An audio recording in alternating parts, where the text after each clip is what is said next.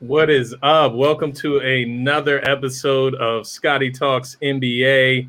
Of course, I am here with my great co-host, JD Oracle. You guys be sure to make sure you're following JD on Twitter. You see all of these great graphics, layovers, the video, the new intro. That's all JD, man. So be sure to follow this guy. If you guys need graphics, hit him up. He's always open to working with everybody. Real good dude. Glad to have you back on the show as my permanent co-host, as we announced last week. Be sure to follow JD on Twitter at JD_DDS. If you don't follow me yet, be sure to follow me on Twitter as well at Scotty Drown. I'm on Twitter, Instagram, TikTok even. I'm out here making TikToks now. So find me on TikTok at Scotty Drowned as well. As you guys know, we got a very special guest joining us on the show today. You guys may know him from Last Out Media. He's a columnist there. I also worked with him a few times minorly with the Painted Lines. He's an NBA beat reporter, also a Sixers writer, reporter, insider. You guys know him, Austin Krell at NBA Krell on Twitter. Welcome to the show, Austin. I'm glad to finally get you on Scotty Talks, my man. What's going on? No problem. Thank you for having me, guys. It's a nice Tuesday night to be here, you know. Yeah, we got some Game 6 pregame action going on. Definitely going to get Austin's opinion on a multitude of topics. We got NBA offseason. We'll dig into a little bit of Dame talk, obviously. Obviously, Sixers talk. Austin's very close with the Sixers, so we're going to get his opinion on some of those questions. And then, of course, we'll finish up with some NBA Finals talk, some NBA Finals questions as well. But also want to start the show, say happy 25th birthday to you, Austin. Your birthday was yesterday, man. Hope you celebrated, had a good time. But now we get to dig into some basketball. Yeah, I blew all my money in AC this weekend, so that was that was certainly, you know, I was left, you know, in the dust a little bit. I was trying to find my, you know, hitchhike my way home because I blew all my money. But I had a good birthday, you know.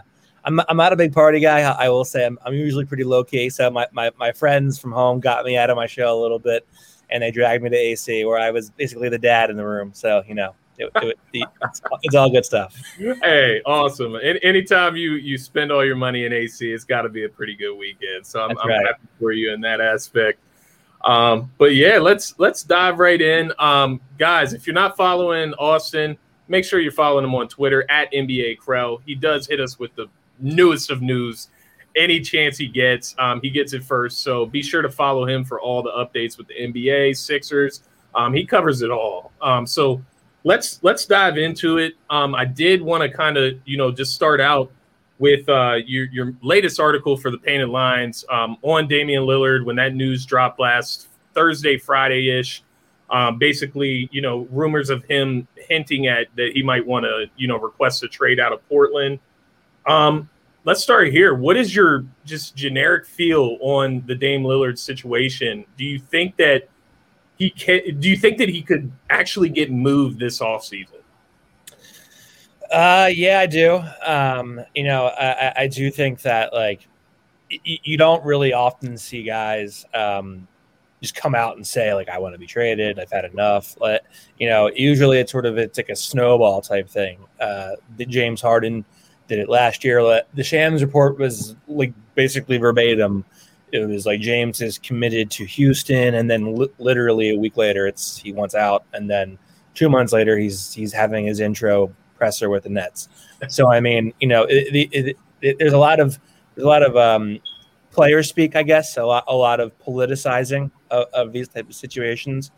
I do think that a guy like Damian Lillard is probably out there a little less than a guy like James Harden.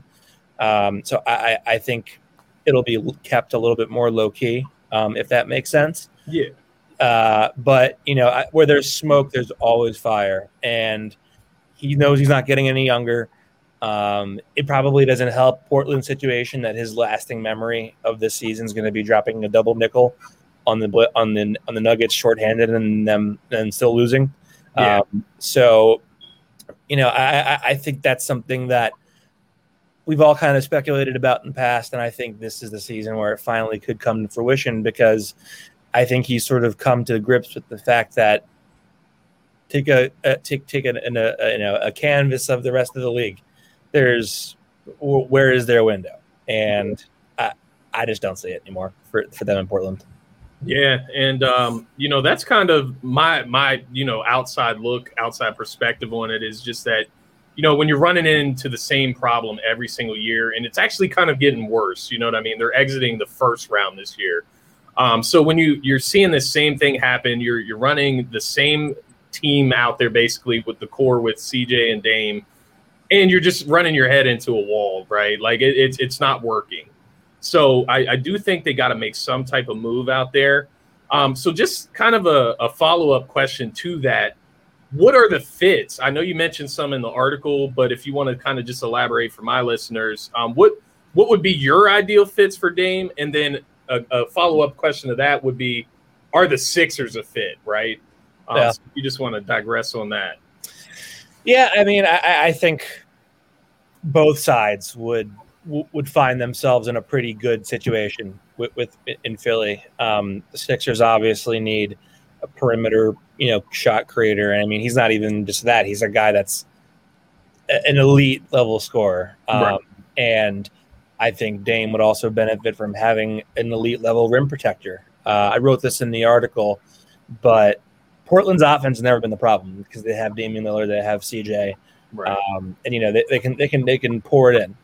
But the issue has always been that their defense just isn't good enough, and it stems from the fact that their perimeter guys aren't good enough defensively. Covington was like a nice idea, but he can't carry a defense by himself. Right. And I think you can make the argument, well, if they're giving up Ben Simmons in a deal, their defense is going to get worse. Yeah, but historically speaking, if you look at the best defenses on a year-to-year basis, most of the time it's going to be anchored by a really good rim protector, which Embiid is. So I think you can sort of talk yourself out of the idea that like Damian Lillard would neutralize how good they are on defense with his poor defense.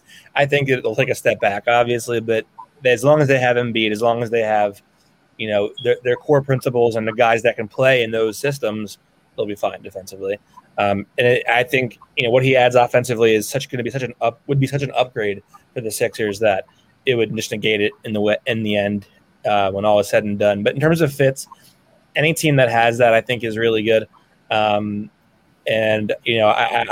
think just any team that can give him better spacing would help, which I don't really buy that being like the Lakers or the Knicks. I don't know how the Lakers even pull that off, because they washed away all their assets in the Davis trade.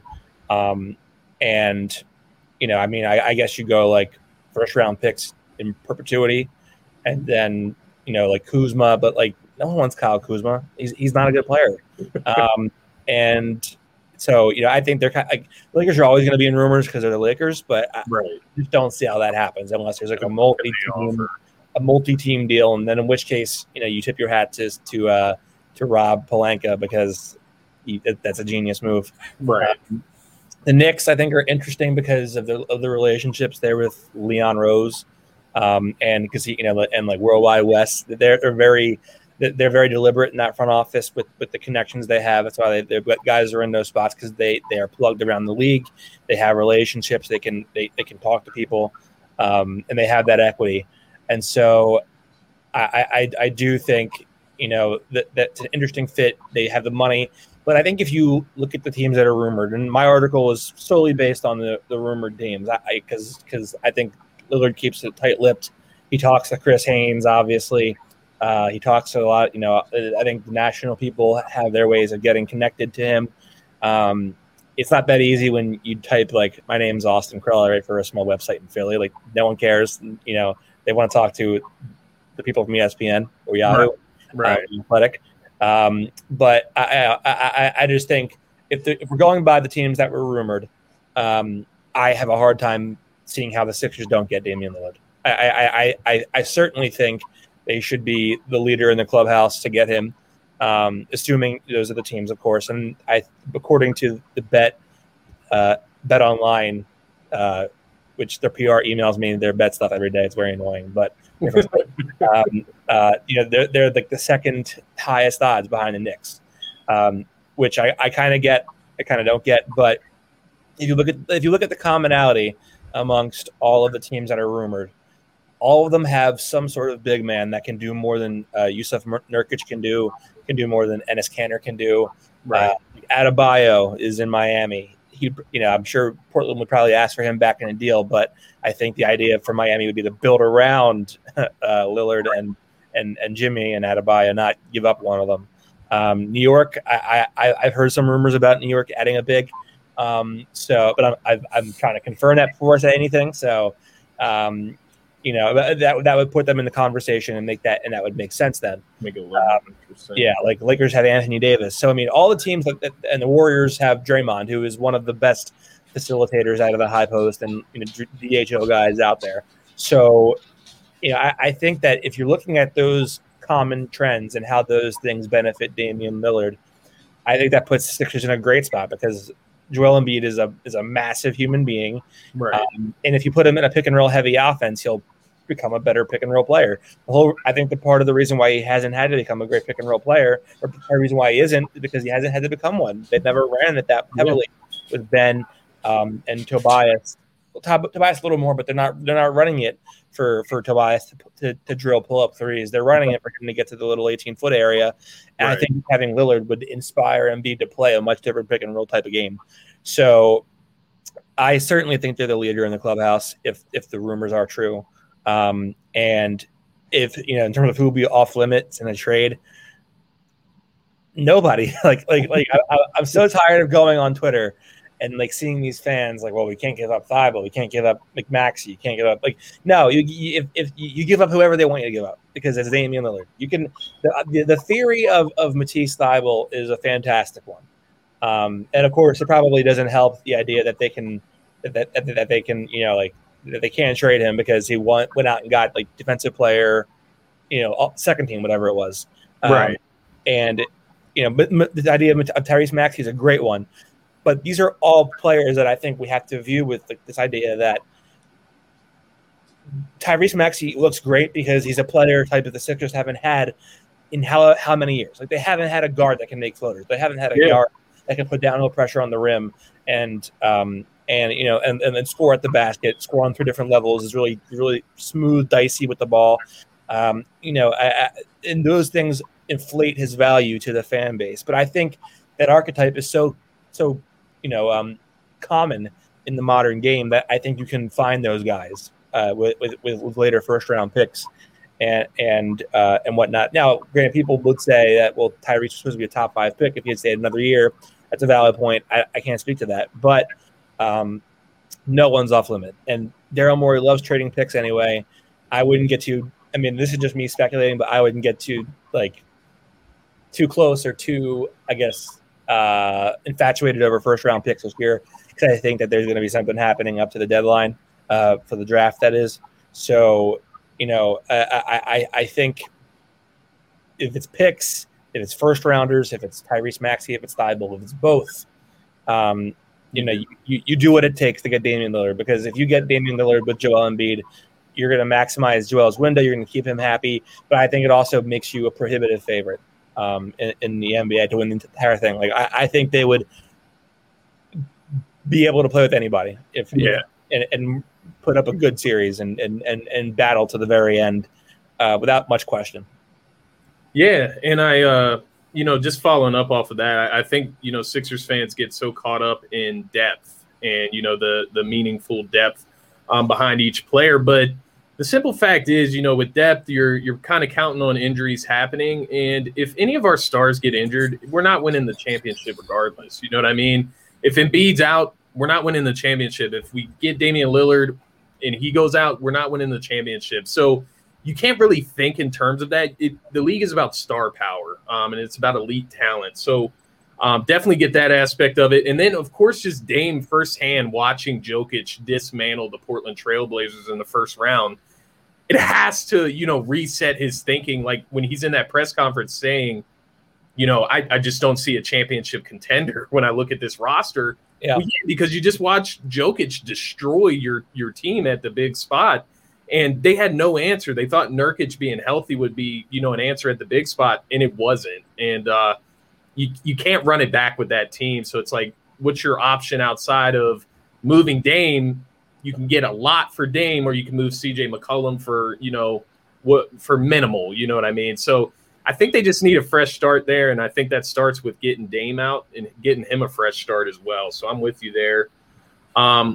We'll kind of, go towards a more, what would you call it? A softer topic. Ben Simmons in Philadelphia, right? So I really, off the start of this, I just want to get your feel of his performance in the playoffs. How much do you hold him accountable for the Sixers losing? Because I think that will give listeners a better perspective of where you stand with this versus what you're hearing or your feel on it. Yeah.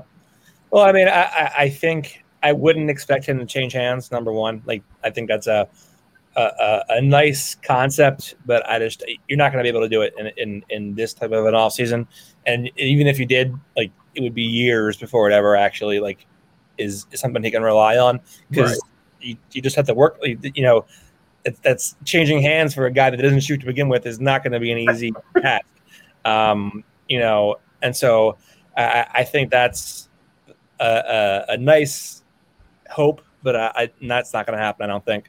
I think he's going to work with some trainers on mechanical adjustments and form stuff.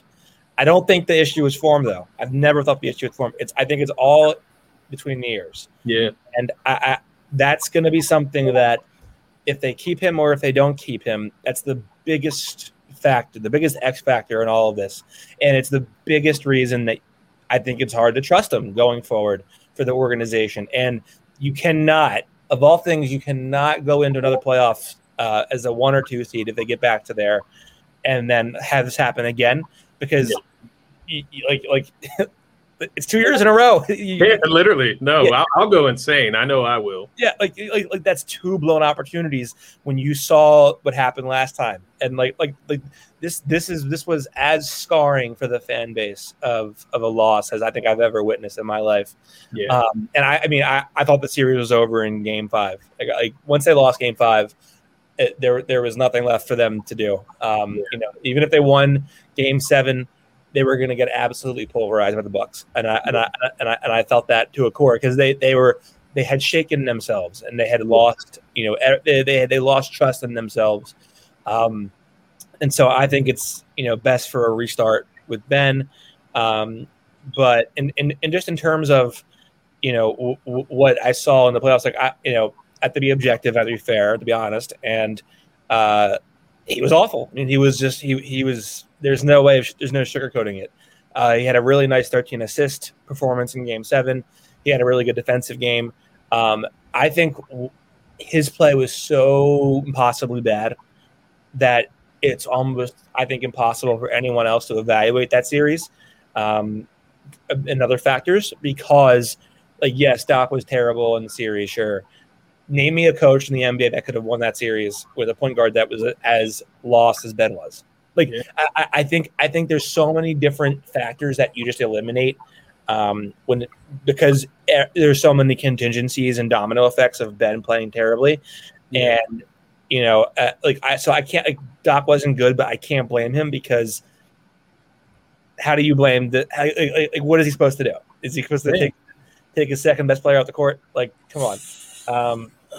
The free throw thing, I get it, but if you win that series, right? If you win that series, and you take him off the court, what are you gonna do with him next series? Like, he's gonna have zero confidence in himself. Yeah. So I think it's an impossible situation, and it made it really difficult to evaluate the other factors, because I think everything kind of relied upon Ben playing at a different level than what he did. Yeah. And so I see what you're getting at there, because basically Doc was operating on a thin line. You have to, one, think about what's best for the team, which it may have been, taking Ben off the floor. Something I pointed to between games 5 and 6 of that series was just the difference in the amount of time Ben was on the court compared to Tyrese Maxey. Now, obviously you can't drive that point in, you can't drive that into the ground. Maxi's a rookie. You can't expect a 16-point performance every playoff game, from a rookie there. But just looking at what Maxi was able to do on the offensive end, provide scoring, provide driving down the lane, changed the whole aspect in Game 6 to Game 5. Maybe the Hawks didn't come out, with energy in Game 6, whatever the case may be. But you saw Trae Young basically go off in Game 6. Tyrese Maxey added 16, and it kind of leveled out, and the Sixers were still able to win that game. Versus where I see Ben Simmons playing, 30-plus minutes in Game 7. We take that L at home against the Hawks. But, it's just that fine line of doing what's best for the team and then not totally just ruining Ben Simmons. And so the rock in the hard place right now is that if we bring Ben Simmons back, he could do all the things that we have been asking for at the beginning of the season, get us all sold back into Ben Simmons, and then just totally disappear again right in the playoffs. And that's the risk that you're running. That's the very heart of the issue. It's incredibly unpredictable. And it's a risk that if it blows back up in your face, you got to come back to ownership and say, well, I don't know what to tell you. It happened again, and you were warned about it the first time. It happened to you once. You fell for it again, and now you've blown a second opportunity. Now Embiid's another year older. Now there's another seismic shift. By the way, Damian Lillard got traded to, for lack of a better argument, let's say Milwaukee. Yeah, so you have to seize these moments. Yeah, and I haven't written this piece yet because I want to wait for it to play out. But this is a defining moment in Daryl's tenure. This offseason, and if Lillard's available, that's the whole number one factor in all of this. Because if Damian Lillard's not available, it doesn't matter. Like they're not trading him. But if he says he wants out and he's available and he's willing to go to Philly, Daryl Morey has to get him. There's no coming up short here. There's no room. He already missed Harden, and that you can debate whether that was for personal vendetta reasons with Houston or not. I personally think it was, and you can but he didn't trade for Lowry. Because I think there's a lot of money stuff there that Lowry wanted more money than they could give, and they wanted to have some flexibility. Sure, whatever. You can't strike out again. You have to land the star if he becomes available. And because if you don't, you're going to start burning some of the equity that you have with Embiid. And I think Embiid is very loyal. I think he's loyal. I don't know how I would measure him in terms of like qualifying it or quantifying it against like how loyal Dane is, but I think he's probably one of the more loyal guys in the league. He'll stay in Philly until Philly trades him, I think. And so eventually he's going to ask questions. He's going to say like, how long are we going to go with Ben? How long are we going to keep going with the same stuff over and over again? How can we even trade for Damian Lillard? By the way, he has a buddy in Miami named Jimmy Butler who I'm sure would love to bring him to Miami, where there's no income tax in the state of Florida. So at some point they're going to have to make a move that really changes the game for them, because clearly what they have has failed. And Derek Bodner wrote a column about this like right after the playoffs ended that the process didn't fail the Sixers.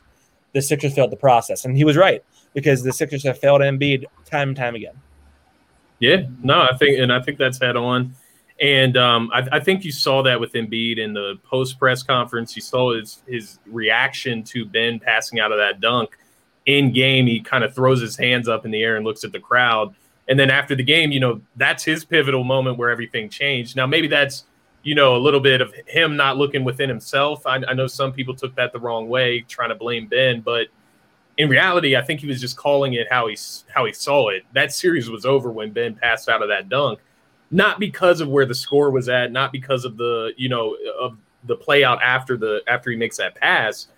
It's just the fact that you now realize that Ben Simmons is completely mentally defeated. And, I think that's what Embiid was touching on. And I think that was him kind of hinting towards the organization, we got to get this show on the road, because this can't be holding me back, going forward. Yeah. And I think like some people have given Doc like criticism about what he said after the Game 7. It's an incredibly, I think, unfair thing to criticize him for that, because number one, he has to be defensive. It's his second year in a row of basically blowing a 3-1 lead. They were up by 18 in Game 4. They were up by 26 in Game 5. He basically blew another 3-1 lead. And so he has to be defensive at the podium because people are going to ask those questions. And the kid is 24. He's one day younger than me, and he's an adult. At some point, Ben Simmons has to be accountable for Ben Simmons. Yeah. And so Doc says he's, I don't know if he's a point guard on a championship team. Fine. No, I have no issue with that at all whatsoever. It's a fact. He's proven that he cannot lead as a point guard. Yeah. On a championship team. And so I think a positional change, I don't know how that's going to help that much. I think the shift has to be one of two things. You trade him, or he has to look at himself in the mirror and say, I need to own up that I haven't developed, and my shortcomings have cost my team, have cost me. And, it's not too late in my career to save this. He's only 25. He can obviously turn things around, I think. But it comes from within. And, it's going to take some mental growing. Now, I will say that I think a lot of people have overlooked the fact that he has to deal with this family stuff middle of the season. And I don't think that was easy for him by any stretch. He's human after all. Right. He's very close to his family, and to have that kind of stuff, especially if you don't know about it, is jarring, and it's something that can set you back. And I think it, probably contributed to some fact in some way.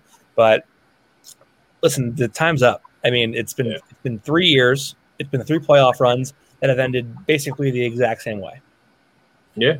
Can I jump in there? Yeah, go ahead. JD's got a question for you. I'm done taking my nap. I've been asleep long enough. All right, guys. So, I may have put up a post on the Twitter a couple weeks ago, just kind of testing out to see what people thought about this whole Joel Embiid. We know that he has a window, and that's why everybody's moving so fast to get things done, because Joel has this window. He's a big man. We don't know how long, with the nagging injuries, when's going to be his big one he's going to have, and it's going to down the whole process. So I made a comment about maybe saying, okay, well, what if, we trade and get this huge blockbuster trade and get Dame, and then we lose Embiid? We're in no better shape than we were to begin with. But we just traded away the younger of the two.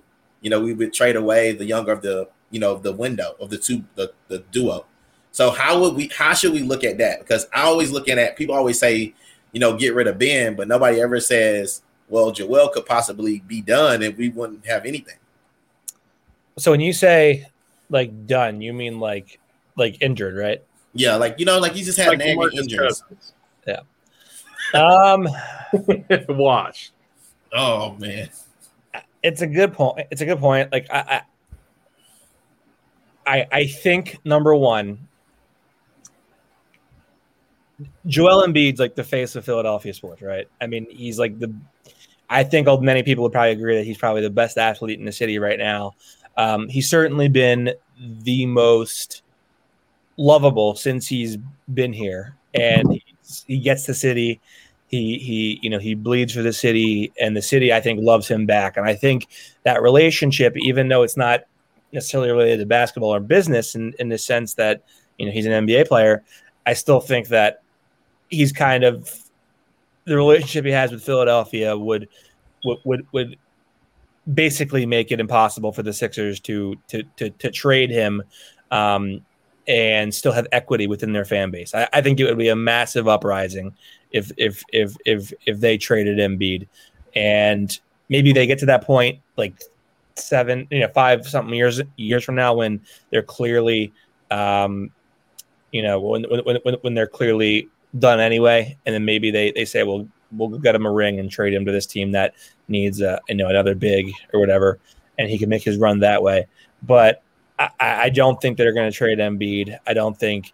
I think if Ben Simmons' situation played out differently, where he was on a linear track and progressing as a player, and he was really living up to those Magic Johnson, LeBron comps, then I think maybe you have a conversation there. I certainly thought maybe there was a bit of a conversation to have last offseason, because obviously the last thing memory was Joel, putting up his best games, basically dogging it on defense in the playoffs and putting up an inefficient 30 points a game. And as the Sixers got swept by the Celtics, meanwhile, Ben Simmons was the best player on the team last year. But I think when you see the way Embiid's, played this season, his development as a shooter in the mid-range, it went from I want to say something in the 40s to something in the 50s. It doesn't sound like a lot on paper when you do the math.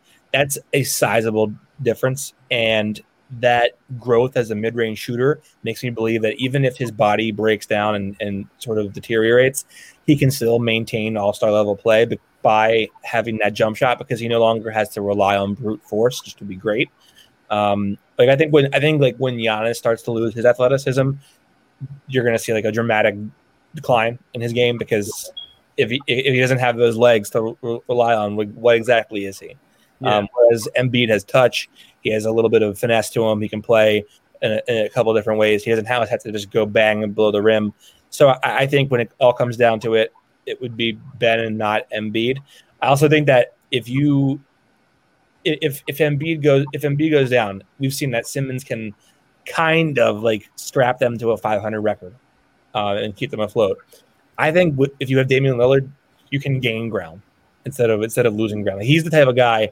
He's such a great offensive player by himself that if Embiid goes down for 2 weeks or for a month or whatever, he can just shoot you into we were up 3 games, now we're back. Now we're up 5 games, and Embiid's back. That's how powerful he is, and so I think he kind of gives you an insurance policy, if you will. Yeah. So I guess that was my whole argument to JD, because it is a good point. I mean, you always worry with big men injuries, how that's going to affect them over their career, over their prime, how long their prime actually will be. But I guess my stance is that, do I see a championship contender without Joel Embiid? No, period. No. And when you look at these two guys side by side, ever since they got here, everybody was wanting to compare them, wonder if they fit together. If you put them side by side, what has Joel Embiid shown you that Ben Simmons hasn't? It's that exactly what you said. Joel Embiid loves the city.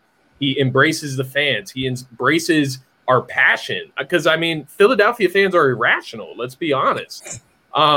Ben Simmons is the opposite. He's taken that and it's almost crippled him, whereas Joel Embiid has taken the criticism. He's gotten himself into better shape. He's made himself more consistent. So it's you see these improvements, you see him talking about it, and then you see him putting it to action, and you don't see it with Ben. And that's kind of where my crossroads end, is if Ben's not showing those same things, he's not as good as Embiid, then there's no way I can buy into that. And if I have no one else to buy into, I'm buying into the MVP runner-up there. So I guess that's my stance on Joel Embiid and that whole conversation. But I definitely think JD has a point with the injury history. I just would hate that. It would piss me off so bad. We would go out, we've been beating Maury up a little bit. For the last year, we missed on, getting Harden, but that was personal. They're not giving him Harden. We know that. I actually tell you the truth, I think Joel probably would have sided against them trading for Harden. That's just my belief. Number one, I think he was super protective about his kid because, brand new father for the first time. He was super, super, super sensitive about COVID, and Harden's out running around with clubs. Right. I also think that he and Ben got super, super close off the court, and I think he wanted to give it another chance. So I think he probably would have sided against it. I don't know for a fact, but it's just my line of thought. But I think obviously with the comments that have been made, I think there's no going back. We might get into this later, but I'll say it now. I don't think it's salvageable with that relationship anymore, because I think Ben's a sensitive guy as is, and now his running mate is basically said on record, we need changes. The series changed when Ben didn't dunk the ball. So that's sending a message right there. And I think on top of that, if you know, you don't often see a team like trade their point guard mid-season, their starting point guard mid-season, and have it result in a title. So I think if they're going to trade Ben, it's going to be in the summer or it's going to be next summer. But I think if they let it linger to the deadline, it's going to, you know, they'll keep him. Yeah. But, you know, I just think it's got to be Dame. Yeah. And so then my follow-up to that would just be, so you say it's got to be Dame. If Beal becomes available, you're waiting on Dame, period. Well, I think it gives you a little bit more optionality. I think it gives you a little bit of leverage in trade talks. I think if one of those two becomes available, and I don't think the Wizards really want to, I'm like very confident the Wizards do not want to give Bradley Beal. I'm pretty confident he does not want to leave there. Yeah. I think them making the playoffs sort of reinstilled a little bit of confidence that he has in their organization. And, you know, I think if LaVine comes available, I think he even said recently he wants to stay. But Chicago might say, like, hey, what have we won with him? We have, you know, we've had him on this deal. Sure, it's been like a pretty he's outperformed the deal. And, you know, we're coming up on contract extensions, but really, what have we won with him? Yeah.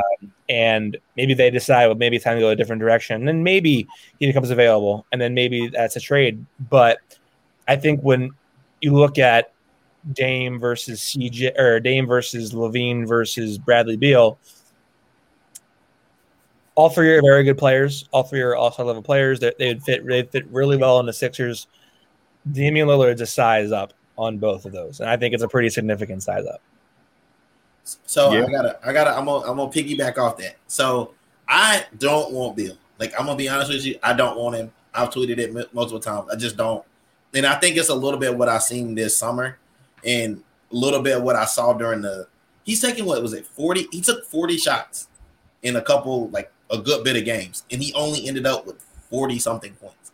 So it's like, that's a lot of shots. Like, I mean, I ain't played in a minute. Scotty ain't played in a minute. But if I took 40 shots, like, I should have about 60. Like, at least. I should have 60. So it's just like, in my mind, like, is there enough balls to go around in Philly? Because we still got Steph. We still got Joel's got to get his shots up. If we still got Toby, he's got to get his shots. So I don't know. I just don't see it happening with Beal. I just don't. Maybe it looks Veen. Yeah, you know, and I think that's like a super, super, super great point about Ben's season not being very good. Like, he wasn't his normal self this season. I think part of it was role. But I also think in order for Tobias to have a comeback season the way he did, where he was basically an all-star snub, in order for Joel to become an MVP runner-up level player, there have to be less shots distributed amongst the players in the team. And so Ben Simmons, I think, is happy to take a back seat in that regard. And that's why he was not the same level of scorer he was in the past. Because he was, you know, trying to make a concerted effort to feed his beasts. Doc loves the phrase, you know, feed the pig, which basically means don't get away from what's working. You know, if Tobias is feeling it in the first quarter, go back to him. If Joel's feeling it, go back to Joel. So I think Ben actively decided, hey, I have an MVP candidate here. I have a guy who should be an all-star. Let's keep going at these guys. And why should I take more shots? And part of it is he doesn't want to look bad because he's afraid of looking bad. Other part of it is that's just the way he plays. So, yeah, no, and I get that. So I guess this just the last question regarding the Sixers. We spent more than the expected amount of time for sure. It always goes that way for sure on Scotty Talks. Any low key free agents, draft prospects that you're looking at specifically to match what the Sixers need? I mean, I think there are some guys out there that you know would make sense from the draft. The thing is, like, I refuse to get attached to the draft because I just think Daryl's going to. I think Daryl's going to trade the pick. Like, I really do. That's what he does. He doesn't love to trade. He doesn't love to use first rounders, and also, I think Doc has really de-incentivized him from using picks because Doc does not play rookies that much. Yeah, that's fair. I think that's a factor there. In terms of free agents, I wouldn't shock me if maybe they go back to Nerlens Noel. I don't think Dwight comes back, just because I think while they like him, the fit is suspect at best, and I just don't think he's a great playoff player anymore. Yeah. I also think that like the Danny Green stuff I think is so mixed, and I know the fans don't like Danny right now because of what he said, even though like I think he kind of made some good points in a little bit here and there. Like I didn't agree with everything he said, but I thought the points he made kind of cast an interesting line of vision, I'd say, on on the way people view this Philadelphia around the league. Like because if Danny Green says, Philly fans are this, and it's talked about, then I'm sure stars in the past have actively decided against coming to Philly if they had the opportunity to, because they feel like getting booed. And I think that's a valid thing that maybe deserves some reflection. But I think Danny probably makes sense to come back. I'm curious to see what he gets in the open market. I don't think Furkan's going to be back. I think they have better uses and better needs to fill than giving him an MLE. And a couple people that are in front offices in the NBA I talked to said that they think he'll get at least the mid-level exceptions. So we'll see. But I think the first thing is going to be figuring out what to do with Ben before they move any further. Before they do anything, because then you got to know what you're looking for after you would move in. And I don't think they're in a Kyle Lowry either, because I just think that in terms of how the cap rules and how the cap works and all those different rules behind it, the sign and trade idea for Kyle Lowry restricts them more than just trading for him whatever in the middle of last season trade deadline. So I think that ship probably has sailed already. But we'll see. Got it. And even just kind of piggybacking off the Danny Green comments, you even saw Dwight Howard, who was, a little more indirect with his criticism of the fans, but he definitely had a few choice words for the fans throughout that saga with Ben at the end of the season as well. So just to finish up here, Austin, definitely want to get your takes on the NBA Finals. Obviously, I know you get into the whole NBA, the whole league. You follow it all. You had a couple tweets, regarding the Suns. I know you had the Suns in 6 originally. Devin Booker's been phenomenal. I've seen a couple tweets about him. My third favorite player in the whole NBA. I love Devin Booker. I love him. God. He's exactly what the Sixers could dream of. I've loved him since the 70-point night, which I guess is bandwagoning in a sense, but it is what it is. It sounds stupid saying it now, but I love shooters. Like I've always loved shooters. Like Steph's favorite player ever. And it's like Steph, it's Dame, and now I guess I'll have to delete that once he gets traded to the Sixers, because then I'll compromise my objectivity there. But it's like Devin Booker, it's Dame, and Steph are like my top 3. So I love Book. But that series, it's definitely been different than what I expected it to be. I didn't think Milwaukee was as good, and I'm happy to eat my words because it's been a great series for them. Yeah. I think the one thing that we're seeing more than anything, which really speaks to Giannis's character, is he's not above doing the dirty work. I mean, so much of what he's been willing to do is play off ball, set nasty screens, dive hard to the rim, play in the open court, and just dunk all over everybody. He's played a different brand of basketball than he's used to playing, and he's really bought into doing what it takes to win. He's understood his shortcomings. We've seen a lot less isolation, a lot less dribble pull-ups. I hate huge jumpers. I think he should get fined every time he does it. But number one, Chris has been out of his mind, Chris Middleton, and that's allowed them to sort of trust him with the ball and play Giannis off the ball more.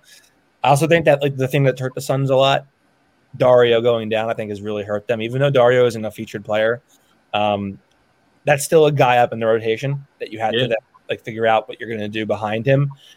They've tried to go small. They've tried Frank Kaminsky. Frank Kaminsky got blown off the court, I think, in one of the games early in the series, and that was it for that.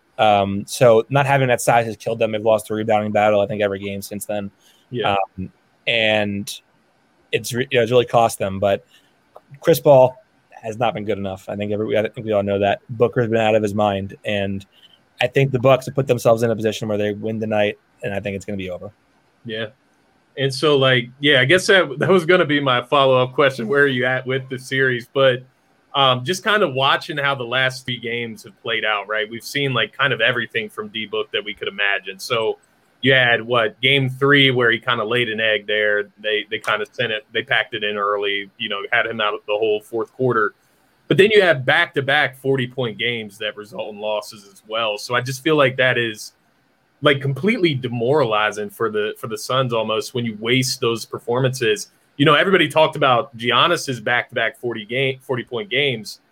He at least won one of them, and that kind of saves the momentum. It saves the energy, because if you see these guys, these stars, the number ones on these teams, they go out, they exert all this energy, they fill the box. Sure.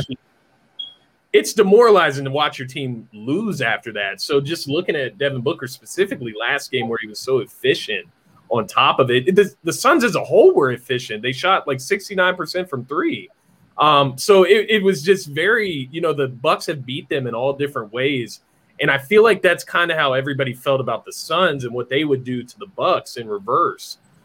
So it has been an interesting series. So we know that you think the Bucks are going to take it home tonight. Who's your finals MVP? Who's your most impressive players? And maybe that's not the same thing in this series, because, maybe your finals MVP is Giannis, but Chris Middleton is the most impressive player since he's, kind of stepped out of that backseat role. Yeah. What's your take on that? Well, if the Suns were winning this series, I would probably have a different answer to most impressive, because then it would probably be DeAndre Ayton. I think he's been unbelievable, and I think the way he's come together these playoffs after he's always been an iffy defensive player, and it just clicked out of nowhere for him in the middle of the playoffs of all times, and he's been unbelievable. But most impressive, I think, has been Giannis, because for the reasons I said originally. I think the MVP. Oh, this is tough. I probably give it to him. Give it to him. I'd probably go towards Jrue Holiday more than I would go to Chris Middleton. Yeah. No. Okay. I'm not gonna lie to you. I picked Bucks in 7 to begin the series, and I picked Jrue Holiday as my finals MVP just because I figured, Giannis will do his thing. Middleton will, show up for probably 3-4 games out of the series, and Jrue Holiday would just be that consistent defensive presence, spreading the ball around. He's been clutch as well. He's hit some big shots in this series as well. His 3-point shooting, I think, is really off the dribble 3-point shooting. That has been a massive thing in the series. And I also just think, if they win this series, you're going to look back at one game. It's going to be Game 5, where he has the steals. He rips Book at the last second, and then they throw the oop to Giannis to seal it. That game, I think, is the most demoralizing game for the Suns, because you actually saw them improve upon the things that hurt them in game 4. Game 4, with the turnovers and the rebounds. They improved, they fixed those issues, and they still lost on their home court, despite a 40-point night from Booker. And I think that was the ripping the heart outs moment. And I think Jrue is the one you attribute that to. And so for that reason, I think he'd be my MVP, even though I think Middleton has been sensational. Yeah. South Carolina dog. Right. That's so right. my final question to you, Austin, and I will get you out of here, man. We definitely had you for 50 minutes. No worries.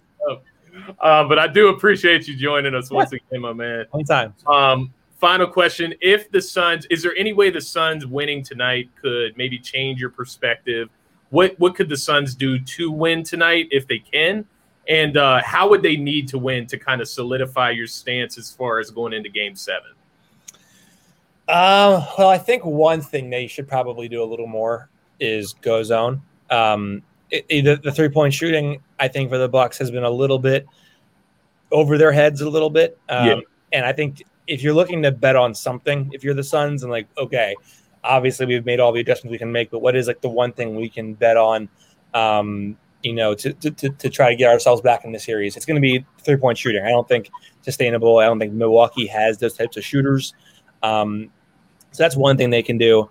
I just think you need like the Suns don't trust each other at the moment, and I think the emblem of that was Booker over dribbling on that last possession and turning it over on the Holiday steal. Like he doesn't trust Chris Paul right now. He doesn't trust his teammates right now. They have to trust each other.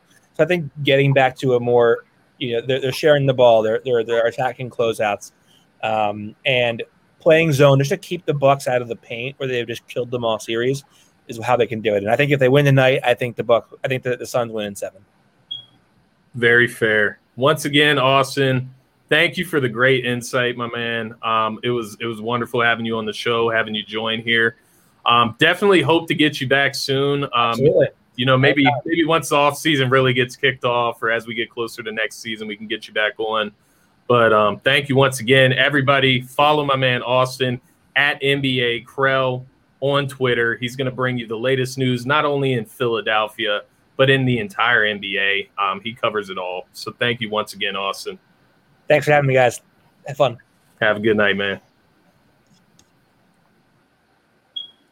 All right, JD. What did you think, my man? Was there anything that stuck out to you in the interview that he said? Or I know you had your question in there. He kind of gave you the answer, man. He gave you the answer, and I know how you feel. Listen, I love it. Like, to be completely honest, man, I'm at a point now where I'm not mad about it. I want to hear people's different takes about it because it is something that it's controversial.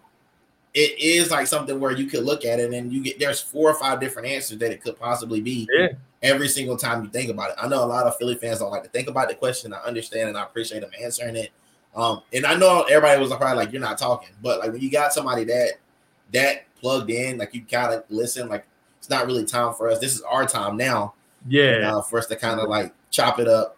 And not to, put too much on it. We at 53 minutes and we still kind of about 20 minutes worth left of like content to kind of get through. So if you want, can I do my transition real quick? Yeah, of course. Let's go. Galleries, distinct pictures, painted with a slight stroke, but remain vicious. I know I ain't supposed to boast, but I ain't missing. Every song is heat rock. And we're back. Love it, man. And we're ready to get into the NBA Finals segment of the show, as JD pointed to there with that transition. And I do want to shout you out, JD. I mean, you've been my producer this show. It's the first time we really went with the totally producer role, and it's been really fun.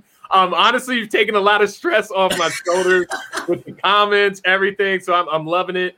And just to follow up on what you said about the Embiid question, that's why I love working with you, because you're open perspectives. That's what I try to, bring on the show. Just open conversations. Nobody has to be necessarily right or wrong. Right. None of us are right because we don't know what the hell is going to happen. So it's important to be egoless and be open here, and that's why I had to bring you in as my co-host. Not let alone the graphics, the editing, the producing. So big shout out to my man JD. I had to plug him in right there. But let's get into the NBA Finals because I got to troll you a little bit with this Chris Paul, the Phoenix Suns. I know you're still confident, right? I am. Suns in 7. Listen, I'm going to be a complete honest because at first I was all about Suns, and I'm still on my Suns train. I'm not off. I'm not jumping off the bandwagon. They have hit some adversity. So tonight will be like everybody says. If you hear it, like basketball people talk, they always say the series doesn't start till somebody wins a away game. Yeah. Right. So the first away game was one last game, and we watched Milwaukee go into Phoenix and take one. Now, this is a big moment. Like he said, it could all go downhill tonight. They could just decide they're not going to fight. But through what they've been tweeting and the way they've been trolling Milwaukee. I think we're in for a fight. I really do. I think we're going to probably see the best game of the series because Milwaukee wants it really bad, and I think that Phoenix would love to come take their heart like they just did them. Yeah. And this will be great. And it'll be great. It's great for TV. I'm okay with whatever happens. Middleton MVP. That's where I'm at because, you know, regardless, I could give two shits if my predictions play out the way there's, you know what I mean? Like, Right. I'm not winning no money if the Bucks win the series. I don't care. Like, I just wanted it to be a great series, and it has been. We've seen like some legendary performances, like from even Mikal Bridges, 27 points. I think that was in game 2. That's a legendary, historic performance for a role player on a championship team. Yep. You've seen the 40-point nights from Booker back-to-back. Right after seeing 40-point nights from Giannis back-to-back. You've seen Middleton step up with a 40-point night. So it's been a hell of a series. What I want to ask you, JD, is if the Suns, let's say if the Suns lose this series, if they lose tonight, if they lose in game 7, whatever the case may be, has this series told you more about the Phoenix Suns if they do lose, or more about the Milwaukee Bucks if they win? That's a loaded question, man, because it is. all year we've kind of decided to write Milwaukee off. Oh, it's just Milwaukee. It's just Milwaukee. Like, yeah, this is a one-off. They've been the only team between them and Phoenix have been the two teams that have capitalized on all the stars being hurt. Because this may not happen again. Yeah. It may never be another time where KD will be hurt. LeBron will be playing without somebody. AD will be hurt. Harden and Kyrie will be hurt. Like, next year, this league is going to look considerably different, especially with all the moves, different people going places. Dame could be on the East Coast. Like, the whole league could be shaken up. Denver gets Murray back next year, right? Yeah. A lot of these teams that, you know, weren't really in the conversation. And on top of that, the Warriors will finally be back.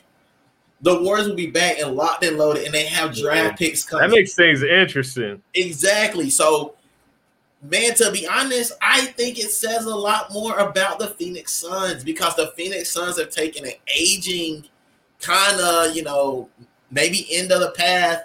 Chris Paul, who's at the end of his career, maybe not deciding if he's going to stay in Phoenix. And you just really welcome Booker into his first playoff run where he's now in the finals with the playoff run. Yeah. Giannis didn't get to the finals until now. Yeah. You know what I'm saying? So I think it says more about the Phoenix Suns and what their future looks like with Ayton and Booker. And I think that's fair. You know, I think the Suns, you know, they didn't surprise you necessarily, but they surprised a lot of people. And they definitely had the feel-good story going on down the stretch. My thing, I guess, yeah, I was with the first part of your answer there, just as far as Milwaukee. I just look at, like, I don't know if you call it adversity or if you just call it, like, doubt. You know what I mean? They have built, like, so much doubt to the point where Giannis was putting up MVP numbers this year. It's not like that stopped, you know, after his 2 back-to-back MVPs. But he wasn't even considered, right? Like, with his same numbers, if not better than his previous MVP seasons, he wasn't even considered for MVP. So it just kind of showed you where the league was with Giannis, with the Bucks. You know, like you said, it's like, okay, it doesn't matter if the Bucks get the 1 seed, the 3 seed. They're, you know, the team that falters out in the playoffs, right? Like, it's all about the Brooklyn Nets. And people were saying the same thing about the Sixers as well. And it ultimately falls on Ben Simmons and then Giannis. Whereas I think you've seen Giannis take that next step and not be afraid of the moment. He's shooting free throws. He's not afraid to go to the free throw line. He's not afraid to shoot a 3 and miss it. He's not afraid to airball. He just turns the shoulder and goes to the next play. But just looking at these guys, you know, Chris Middleton had been given the card where he just disappears in the playoffs too. He's not consistent. He's not, you know, he's a disappearing act. Drew Holiday was talked about as, you know, this inconsistent point guard that can't score. He's a defensive mind. He's a good playmaker, but he doesn't have a consistent enough jump shot. And you're just kind of seeing all of this play out together, right? And I don't know. It's a tough question. And like the Phoenix Suns, you could say the same exact thing because you have the Suns who just added Chris Paul, who's been ridiculed his entire career on not making it to the big dance. First year with the Suns makes it to the big dance. Like, if he wins this championship, it changes the whole narrative of his entire career. Not to, you know, obviously people that know basketball, but to the outside eyes, the novice eyes, people are going to look at Chris Paul differently if he wins this championship versus if he doesn't. Well, and, I don't know, Scott, because like when you think about it, like that year that he was with Houston and he goes down with the ankle, that changes that whole series. You know what I'm saying? Like, and I agree. I think they had that series in the bag. Yeah, like if Chris Paul was playing that well. Like, I mean, I know people talk about Harden, but in that particular series, Chris Paul was everything. And him going down, that changed the trajectory of that playoff, which, you know, we know later on they go on and lose to LeBron. Yeah. But, you know, like, it's just, if like you said, the person who really watches ball, they're going to remember that moment. Right. That moment they were on, Golden State was on the ropes. They could have went down had Chris Paul been playing, because they didn't have an answer for him. And you can even go back to, you know, the Clippers days with Blake Griffin, DeAndre Jordan. It's like, who are we blaming for those Clippers failures, Doc Rivers or Chris Paul, right? Like, because it seems like they both get the blame, but both can't have the blame. You know what I mean? I guess you can send the accountability all around the room, but it's like, who do you really blame for those Clippers failures after you watch Doc still not be able to do anything since Chris Paul left? And then go to Philly and you see a similar situation happen in Philly that you saw in the Clippers. So it's like, you look back on this guy's career, Chris Paul, and we're going to talk about it tonight, right, with Scott Foster refereeing the game. Yeah. And I'll let you put up the tweet. Yeah. So everybody can see these numbers. I mean, this is just weird. You know, 2 and 15 and 17 playoff games, has officiated the worst loss of Chris Paul's playoff career in the modern era, a 58-point loss to the Denver Nuggets. I don't remember that game. That's freaking wild. But the main thing I'm thinking about with when I see him in that Hornets jersey is the fact that they vetoed his trade to LA, where he would have got to play with Kobe and like Dwight Howard or some shit. Had a super team in LA with the Lakers, and he most likely was going to win a championship there. And the league just vetoed it. So I'm like, you know, why is Scott Foster refereeing this game? Now, obviously, you can't, you know, move Scott Foster off the game just because Chris Paul. But in an elimination game with this type of record, it just has you asking questions, right? Okay, so I'm going to throw this out there. So what we need to really realize about this graphic right here is that Chauncey Billups is the point guard for Denver. So we know that this is the end of an era.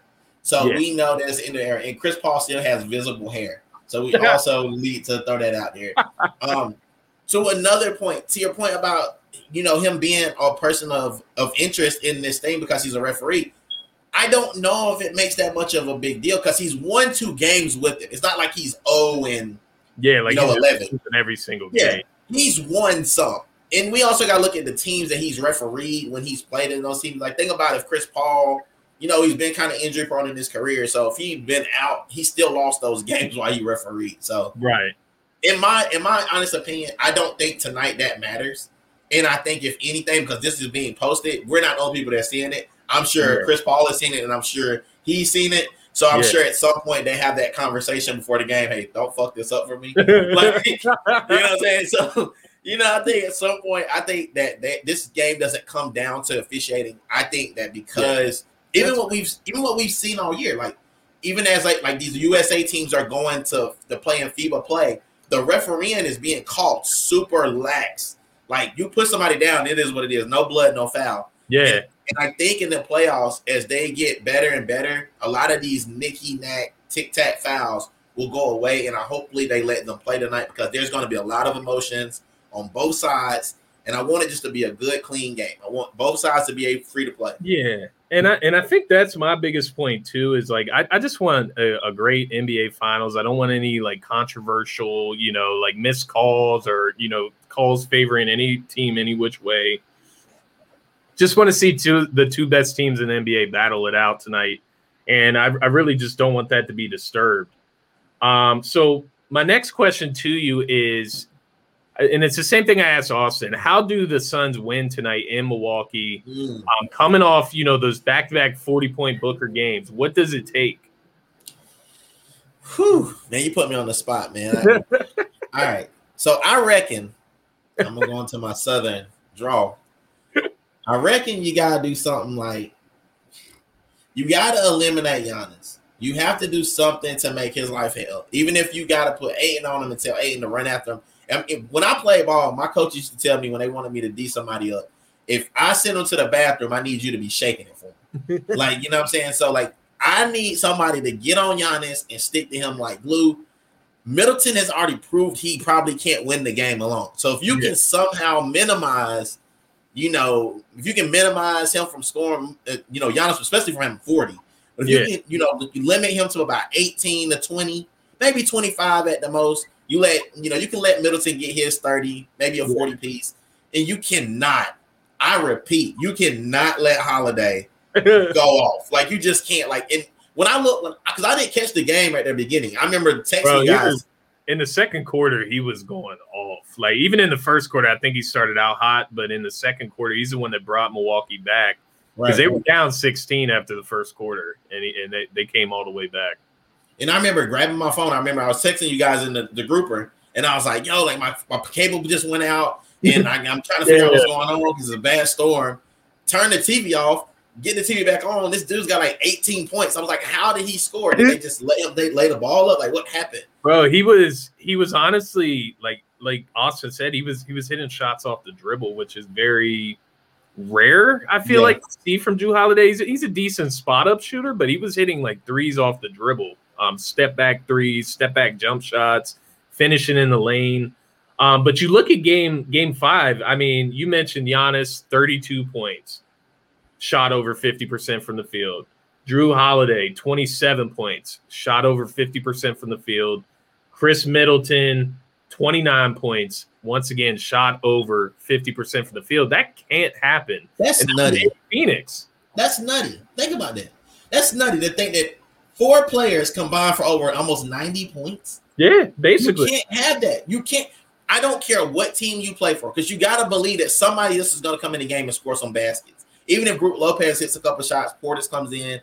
Listen, in order for Phoenix to win tonight, they need Booker to continue and Chris Paul has to show up. The point guard has to come, or we're taking the name. He's going to be playoff P or pandemic P or past his prime P or pretty poor P. Whatever P you want to use, he's going to be in that same conversation. The 2 Pauls are going to be there together. Chris Paul and Paul George. State Farm P. Hey, Uncle Cliff? Uncle Cliff P. Uncle Cliff P. Gonna need insurance on them knees if he don't come to play tonight. Cliff P. He's gonna need it. Over the cliff, over the hill. Over the cliff. We need something major tonight, guys. I am not saying I'm speaking to you. Anybody that's in Phoenix that is watching YouTube. If you know, I've been pulling for you guys. I've been saying you guys are the ones. Booker, you have done your thing, young man. I can't take nothing from you. He's played. He only had 1 down game. And that game, I think he still had, 17 or something? Something like that, yeah. Think about that. A young player who was just in their first playoff, we are worried about a 17-point game. Yet we were arguing about Ben Simmons having 4. He's been in the league multiple years. That's all I'm saying. I'm done. I'm done with the slander. I hear that though. I'm done with the slander. Nah, but that, and now that you say that about CP3, it's kind of what I was going to go to next. Is like that's the only thing that's missing from this series, and it's exactly what is needed in order to basically elongate the series into a 7-game series. So you've had the Booker signature games, you've had the Giannis signature games, you've had the Jrue Holiday signature game last game. Middleton in game 4. You've had these guys' signature games. Even Mikal Bridges got a signature game. Yeah. It's time for Chris Paul's signature game in game 6. And then once you get to game 7, it's all war. Everything's on the table. It doesn't matter how you win, how you lose. Right. You just got to win, period. So once you get past game 6, it ain't about signature games anymore. It's about just getting that last dub of the season. And, I just think game 6 on the road, you need your veteran point guard, the point god. You need him. You need him to step up, have a huge game tonight. And I think Chris Paul is made for it as long as he is healthy. That has been my biggest concern this series is that there's times where he looks out of it. Yes. And it's not that, he's out of it mentally or anything like that, because I don't believe that Chris Paul, the leader in him, is like that. He's out of it because there's something off there. I don't know if he's like sick. I don't know if it's like a nagging injury that's kind of lingering. I don't know what it is, but I hope to see it cleared up tonight, and I hope to see a big game from Chris Paul. Elongate this series, make it a 7-game series because we deserve to see 7 games of this. If we don't, then I'll be mad. Like I told you, I'm not. I'm not gonna keep doing this with people. Like, I make these predictions. Normally they work, but when they don't work, I'm always like, think about it. Like in this 1 year, listen, sports gods, look out for me. Clemson lost last year in the playoffs to Ohio State. The freaking Pittsburgh Steelers, they shit the bed as usual, 11-0, and then they decided they forgot how to play football. And then my Sixers are out early in the thing. Ben Simmons forgot how to play basketball. This is the year, bro. The Sixers missed out, man. This is the year of people doing too much talking. Everybody that I've been down for has talked before they put the cart before the horse. So this time I need Chris Paul. This is your time, brother. Back it up. You messed this up. We send you back to OKC where people go to die. Like, you know what I'm saying? Straight up. Where careers go to die. My last question of the day. I'll let you get out of here. We'll go check out the game. I know it starts at 9, I believe. Yeah. So we'll get a little bit of time in between there. But who's your finals MVP? Now, obviously, let's go with let's just say the series if the series ends tonight, who's your finals MVP? I'm gonna go with that young fella out of Columbia, South Carolina, Chris Middleton. Y'all know I'm a South Carolina guy. So Chris Middleton's done his thing, and that's been a big thing this series with Chris Middleton. But do you not give it to Giannis though? Because Giannis, I think said Drew Holiday. So I don't know. I think honestly, if I'm being who I think they're gonna give it to Giannis. I think Giannis actually does deserve it. I think that block in that game, it's like the block with LeBron when he chases down Iguodala. Like that changes everything. That was like the moment. That's the moment. Yeah. I agree with that. Yeah, man, Middleton. So you got Middleton, but you kind of you think Middleton kind of deserves it. No, I want Giannis. I want Middleton to get it, but I know Giannis he deserves it. Giannis. Okay, I got you. You want Middleton to get it, but Giannis is probably going to get it. I mean, that's the only way I could go. Now, obviously, if the Suns win tonight, they're able to win the series. I think it's Devin Booker, but is it Devin Booker if they win tonight? But what if it's because we said it's got to be the point guard. He's got to do it. So what if Chris Paul has done these? Because he has had a good game. The first 2 games he played really good. He played good. So if he bounces back in game 6, what do you do now? If he has like a 30 and 12 night, like in a game 6 on the road, I mean, he's in the combo again for sure. I think he has to be. So, I mean, right now, I'm with you. I would probably say it's Giannis. I would question it, with Chris Middleton and Giannis if they win tonight, just because Chris Middleton has hit the big shots. I mean, let's be real here. Maybe not game 5 with the alley-oop, but game 3 and 4, Chris Middleton hit the big shots. So, I don't know. It comes down to what you prefer, I guess. But Giannis be all over the floor. He's all over the goddamn floor. It's ridiculous. I will say this, though. It's been less about the Milwaukee winning and more about the Suns losing. Like, I think that I do believe that as well. I don't really think because, like, with the turnovers from Chris Paul, that's uncanny, uncharacteristic of him. Yeah. I don't think he does that again. Like I said, I think everything lined up the last 2 games for Milwaukee to win. A lot of things had to go wrong for Phoenix, and I just don't see it in this type of game for all the things that go wrong. Game 5, bro, like Pat Connaughton, 4 for 6 from 3. Come on, bro. Bobby Portis hit 2 threes. I think Brook Lopez hit 1. I mean, they were hitting everything. That's crazy. Pat Connaughton like he worked at Radio Shack on his days off. Like, that's how I feel about Pat Connaughton. No disrespect to Pat. Like, I like Pat. He's a hard worker. Solid role player, man. He do, but he's a goofy. He's like Caruso. He like Caruso for the Lakers. Like that. This motherfucker. So, all right, JD, definitely get you out of here now, man. But as you guys heard it from JD, so you got this going game 7? Yeah, I'm gonna take it to game 7. I want it to be a game 7, so I'm gonna take it to game 7. I want it to be a game 7. I still want the Bucks. I want the Bucks to win in 7, just so I'm like exactly right. But hey, that's not really why I wanted to go game 7. I wanted to go game 7 so I can watch more basketball, because after this, we're gonna be stuck with this shitty ass USA team. So I'm trying to watch some good basketball while I can. But no, I do think the Bucks close it out tonight. Just kind of a feeling. I think they brought it back to Milwaukee for a reason, and I think they do get it done tonight. But, if the Suns show up, Chris Paul shows up, Ayton shows up, it's not really about Booker. It's about the rest of those guys, specifically CP3. If he can show up, they can get a win on the road just like the Bucks did. Yeah. Like you said, the series starts when the first team wins a road game. So see if this series is ready to go on. But JD, thank you, my man, producing the whole show. This is the future of Scotty Talks. This is what it's going to be because this is my permanent co-host. I just want y'all to do this. But I want to put something out there real quick, though. I don't want to separate. So today was a big day in DSM history, DSM media history. We've had a triple header. This is our first triple header. We had Faithful Fanatics at 4.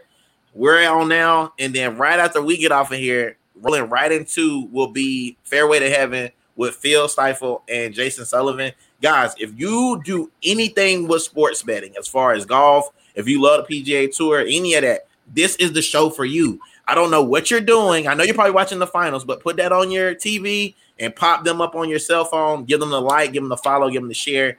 They know what they're talking about. They will make you some money. And if they don't make you some money, George will. George apparently picked the winner last week. So yeah. See that in the chat, man. Good old George got the dub there. But yes, as JD said, be sure, tap into DSM Media. You want to hit that subscribe button.